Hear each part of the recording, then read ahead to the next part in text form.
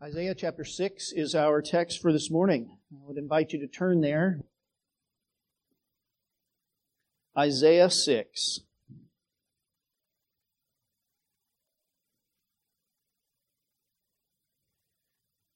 Someone has said that the most important thing about you is what you think of when you think of God. What do people think of when they think of God? Well, you ask that question to 100 different people and you might get dozens of different answers. Who is God? What is God like? Some people, God is just an impersonal force. To other people, He's like a distant figure who doesn't really have much to do with the ongoing operation of the world. To other people, God is one of many equally powerful spirit beings. To some people, God is like a gentle grandfather looking down indulgently upon his mischievous children with a twinkle in his eye and a smile on his face. To other people, God is kind of like a business partner. And if they give him a little of what he wants, and he'll help them out with what they need. Other people, he's like a life coach who just indiscriminately affirms every single human being. You're great and you can do it. Believe in yourself. And to others, I think probably to a lot of people, and especially Americans, God is just kind of like a bigger version of what they imagine themselves to be. The question remains, who is God in reality? For what we think God is will never, in fact, change who He actually is. And yet, who we think He is will mean all the difference in the world for us. Who is God? What is He like? And in His mercy, we're not left without revelation. Amen? Oh, He is so sweet to reveal Himself. The heavens declare the glory of God. Our consciences cry out the awe and the nature of God, His character.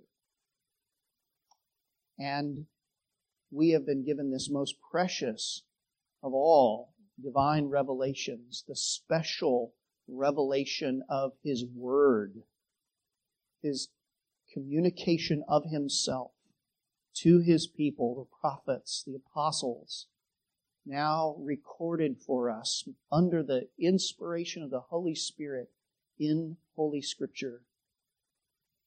And what we need to do this morning is to allow God Himself to say who He is.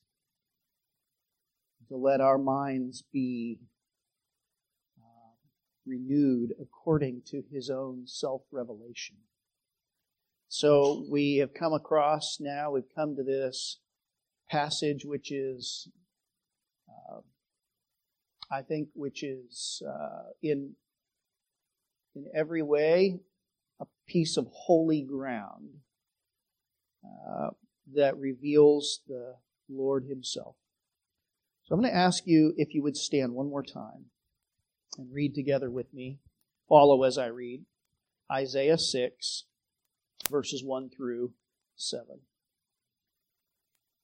In the year that King Uzziah died, I saw the Lord sitting upon a throne, high and lifted up, and the train of His robe filled the temple.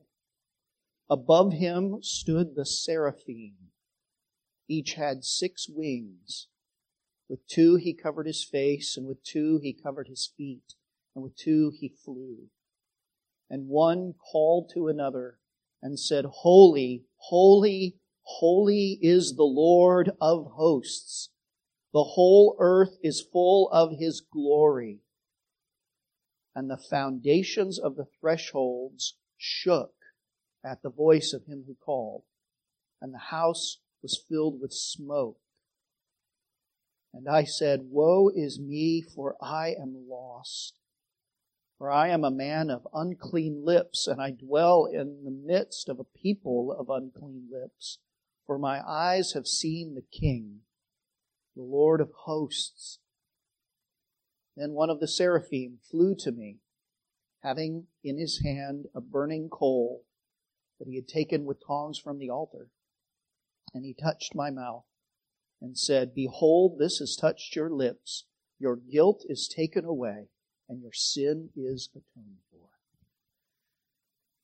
Let those who have ears to hear what the Spirit says to the churches. Amen. You may be seated. There are 4 elements recorded involved with Isaiah's encounter with God. We're just going to look at 3 of them this morning and look at the last one next week.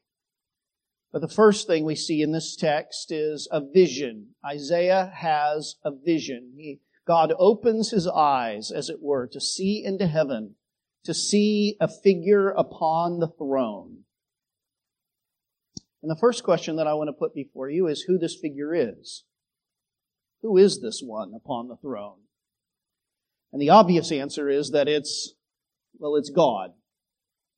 It is God upon his throne.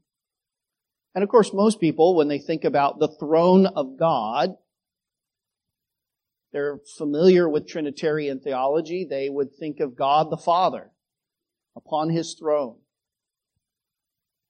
And of course, God is a spirit whose essence cannot be seen, but he may manifest himself in various visible and visionary forms.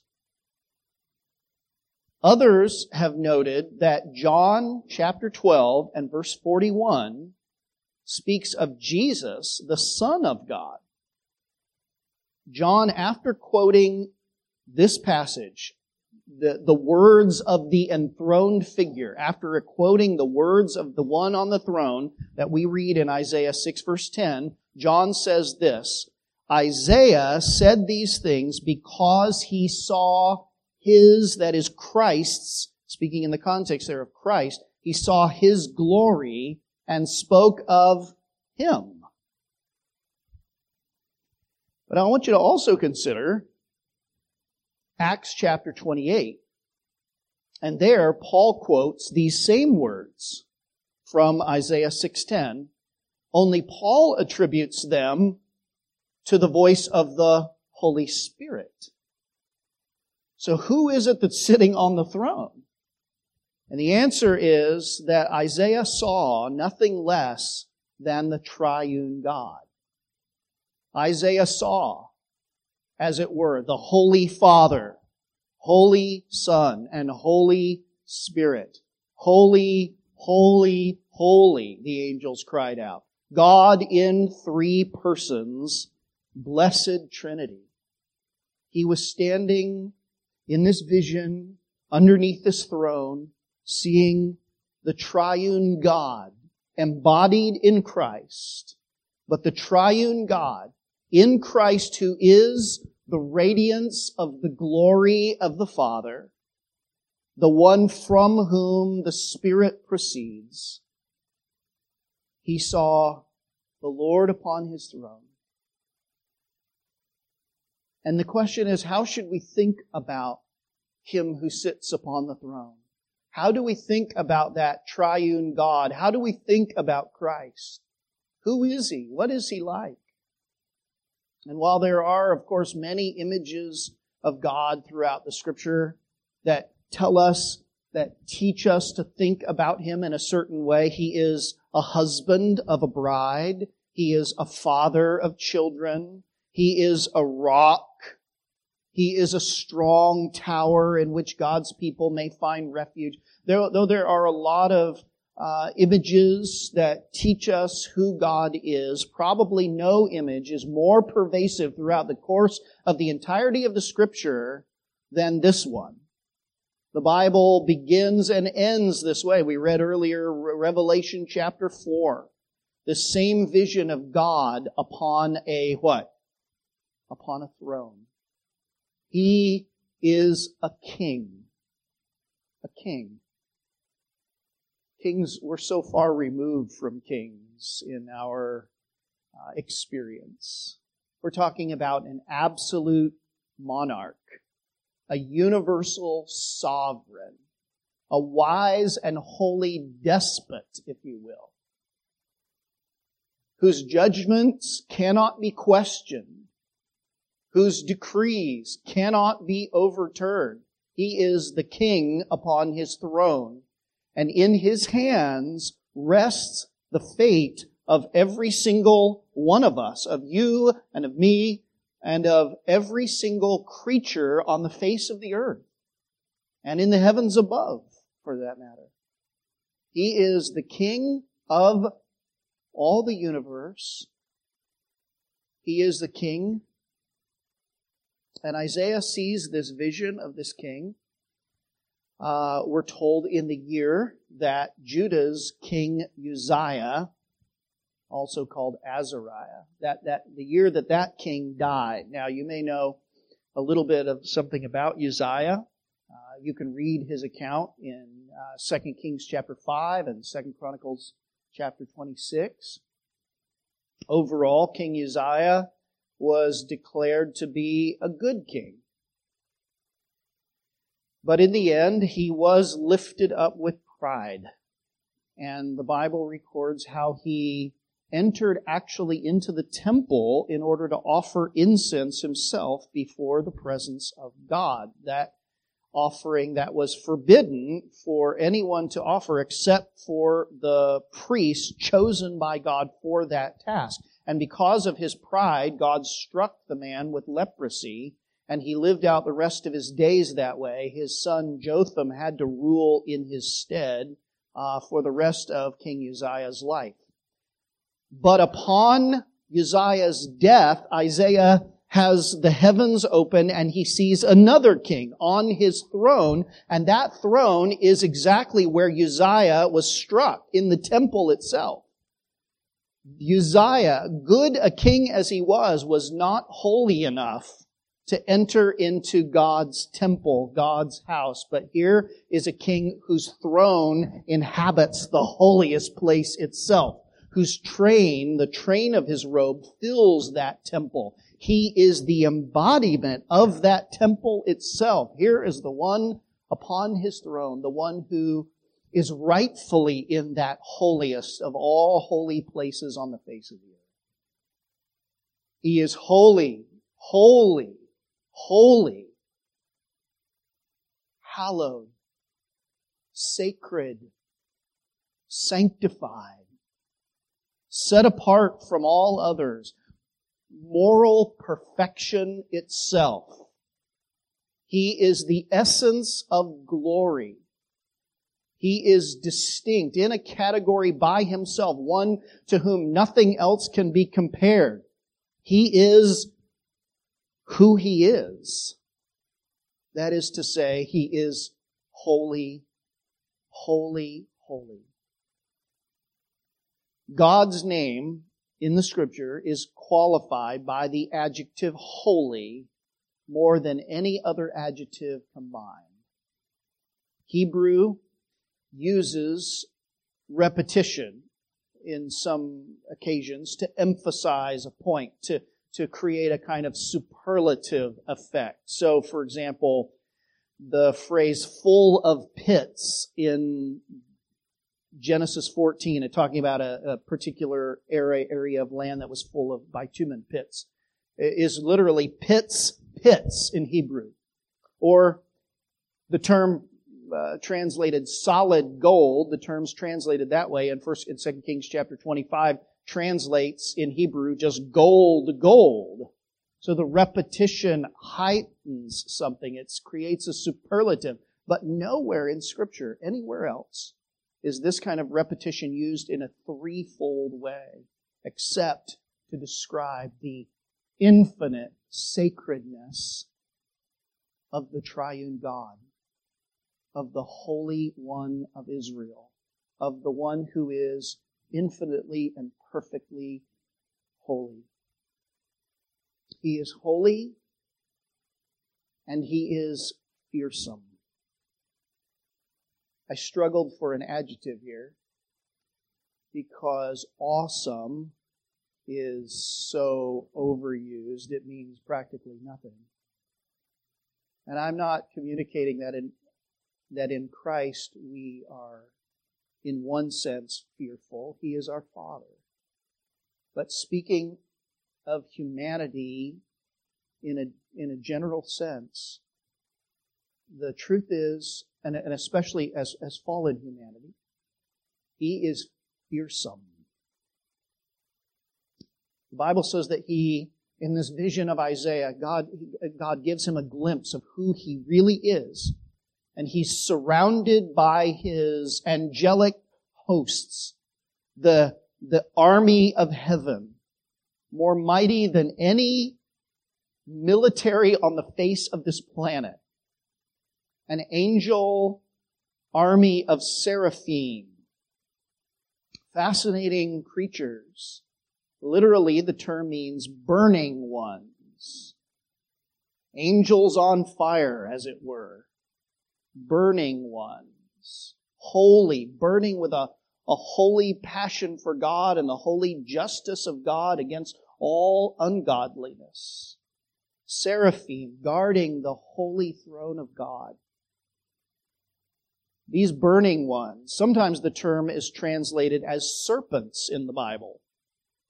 Maybe because of the fiery pain of their bites, or perhaps because of their fiery bronze coloring. In fact, there's a possible relation, I think, between the word for snake or serpent and the word for bronze. These seraphim, also as I say, translated serpent. In fact, it's translated in Isaiah 14 as fiery serpents, which are said to fly, actually.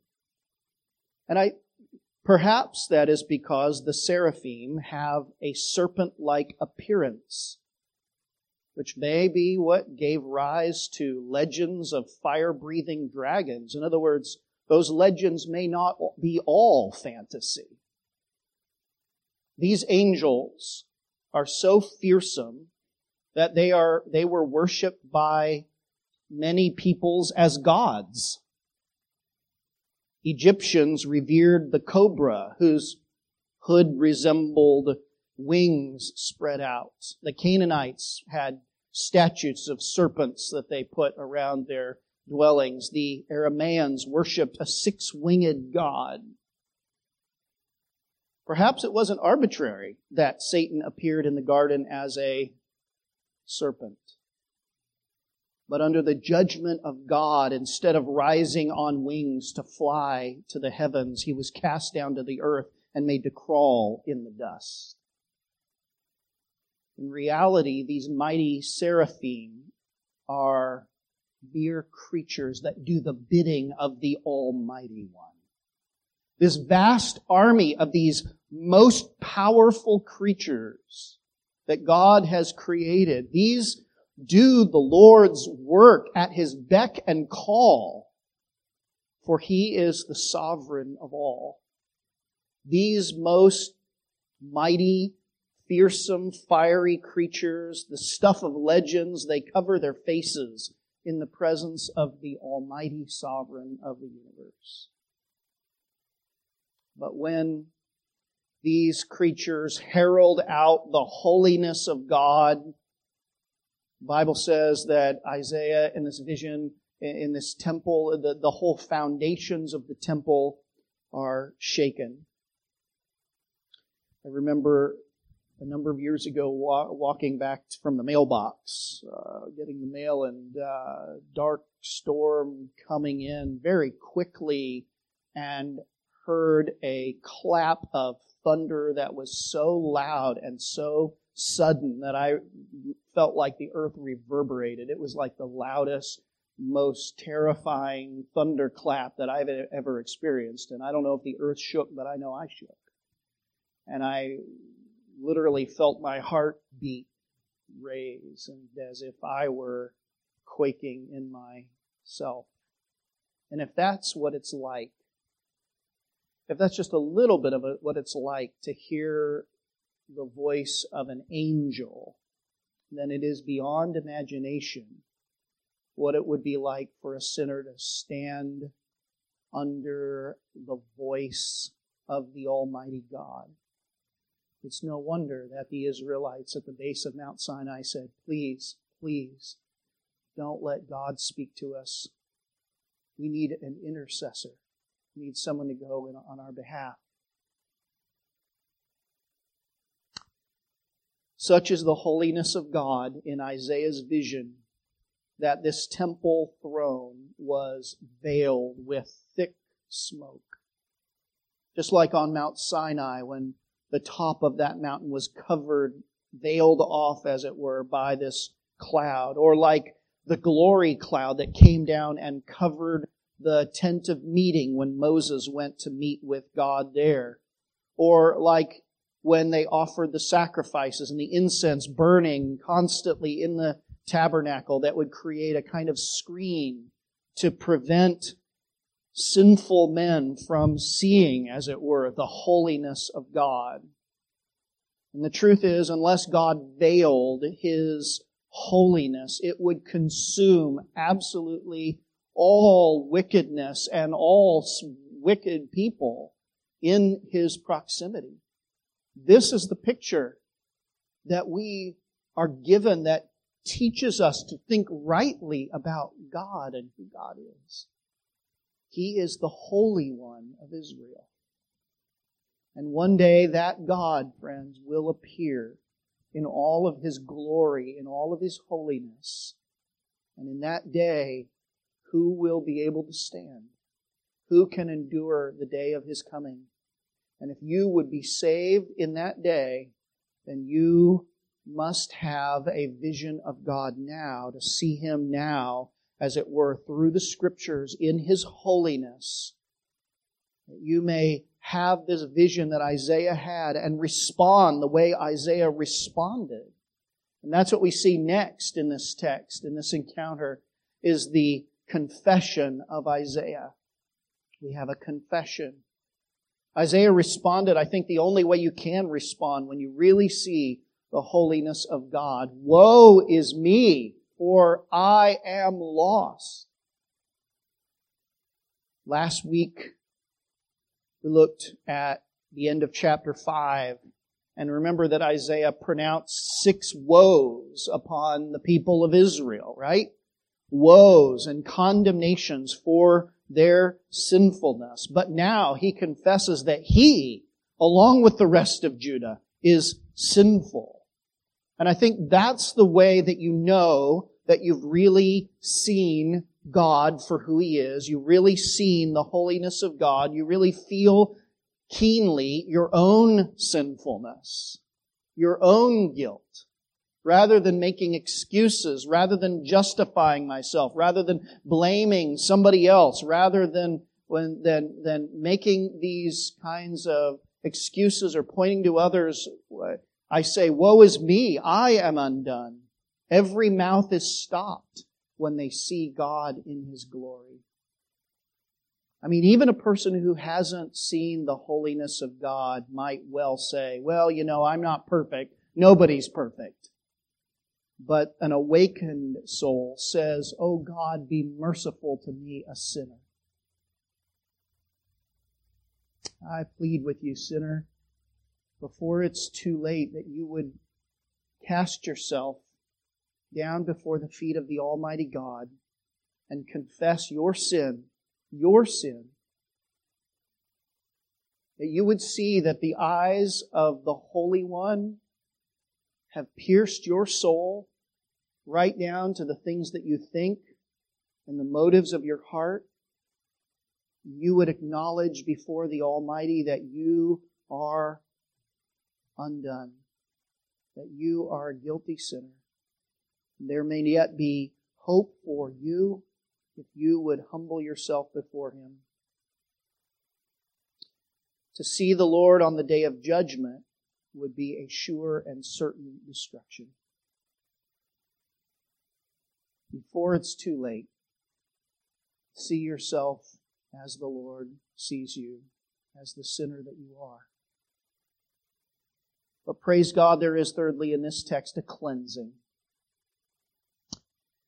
One of the fiery ministers of God flew down with a burning coal in his hand, which is an amazing thing itself. He had taken it with tongs from off the altar before the Lord, but he brings it down and touches Isaiah with it, which is a reminder of the Lord's initiative in bringing salvation to us, right? Isaiah brought nothing with which to cleanse himself. Isaiah is a man who is nothing in himself, has no right to access before the throne of God. Yet God, in His mercy, sends the angel to do His bidding, to bring this means of cleansing, this instrument of His cleansing down to Isaiah. And he comes down from heaven with condescending grace.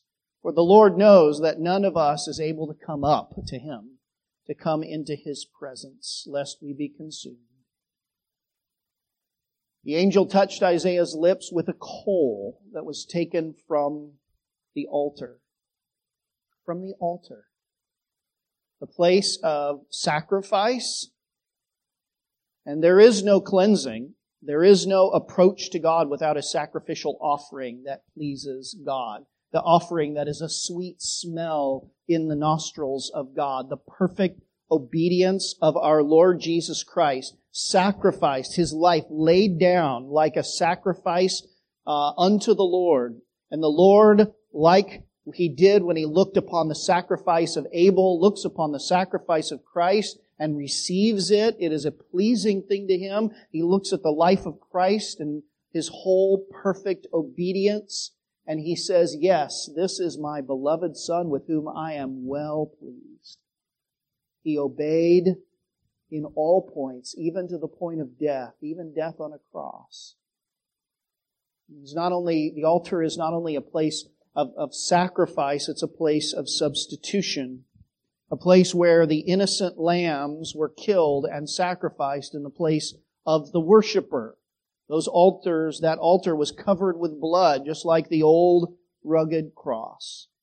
The Lamb of God on that cross bore away our sins and endured there the fiery wrath of God. That cross became, as it were, the altar of God, where that sin offering, that offering was lifted up to God, and that cross and that altar becomes the only source in all the world of cleansing. There is no other hope, no other place for any of us. But that coal from that altar was brought down and made to touch the lips of Isaiah. Now, as that angel was coming down, we're not told what Isaiah thought, what he might have expected as he saw this in his vision. This red-hot coal coming closer and closer to a most sensitive part of your body. He had just confessed his sin against God with this very member of his body, and it deserved to be seared in the punishment of God. But instead, the angel touches him and says, this has touched your lips. Your sin is taken away. Your guilt is removed. And that can be so, friends. It can only be so because Christ has already taken the heat of God's judgment. Because He has endured the wrath of God against our sin. The fire of God's holy presence, mediated through Christ, brings only purification rather than consuming us. This is the only way. It's by being touched by a coal from the fire of God's wrath. That is, that Christ who took it is applied to us. Christ's death must be applied. His death will never do any good unless it touches you personally. Unless you are united to Him by faith, unless the blood is applied to your heart, through repentant faith in the Lord Jesus Christ. This is what Isaiah experienced. It's what every sinner experiences, is the only way for his cleansing. And only then was Isaiah able to hear the words, "Your guilt is taken away. Your sin is atoned for." Your sin is covered. It's atoned for. Just like the altar was covered in the sacrificial blood, so sin is covered that it may not stand in the sight of the holy God. And just like the sacrificial animal on the Day of Atonement, on whose body the sins of the people were laid, was driven off into the wilderness to suffer and die, so Christ removes our sin. The Lamb of God takes away the sin of the world. He removes it from us as far as the east is from the west. This is the glory of the cleansing that comes only through the Lord Jesus. And the result was immediate. It was, this has touched you, and your sin is what? Taken away. Not, this has touched you, now go out and try to get rid of your sins so that you may be acceptable. No, this has touched you. Your sin is taken away. Your sin is atoned for. Isaiah didn't try to have to clean up his speech so that he might approach God. God himself made Isaiah holy by his own holiness that should consume all around it. Instead, it purifies this one who humbles himself because of the mercy and the kindness of God. God himself provided the sacrifice. God himself purified this man by a touch. And this is the gospel. This is what Christ does for all of those who come to him in humble, repentant faith. Amen? He says, go your way, your sins are forgiven. You can be delivered. Maybe there's somebody of you who says, I want to be a Christian. I'm trying to be a Christian. I'm trying to be worthy. And I'm saying to you that you are completely misunderstanding the holiness of God, misunderstanding the sinfulness of your own heart, and misunderstanding the freeness of God's grace. For no one can make himself worthy. Let not conscience make you linger, nor of fitness fondly dream. All the fitness he requires is to feel your need of him. And so I admonish you and urge you this morning to run to Christ, to cast yourself upon the mercy of God. Oh, woe is me! I am lost. Lord, save me, deliver me, cleanse me, sanctify me by the sacrifice of Jesus Christ, by him alone. That is the cry, and that's the only cry that brings upon a soul the mercy and the kindness of God. Amen. Would you bow with me?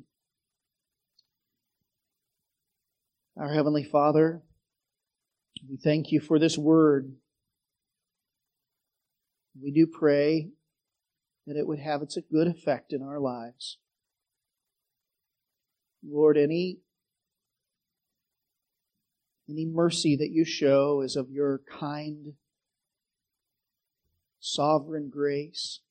We ask that you would extend that grace even now to someone who is yet outside of Christ. You would extend it to all of us in regards to our sinfulness, that we would hold on to Christ and find the cleansing that comes only in him. We pray it in his name. Amen.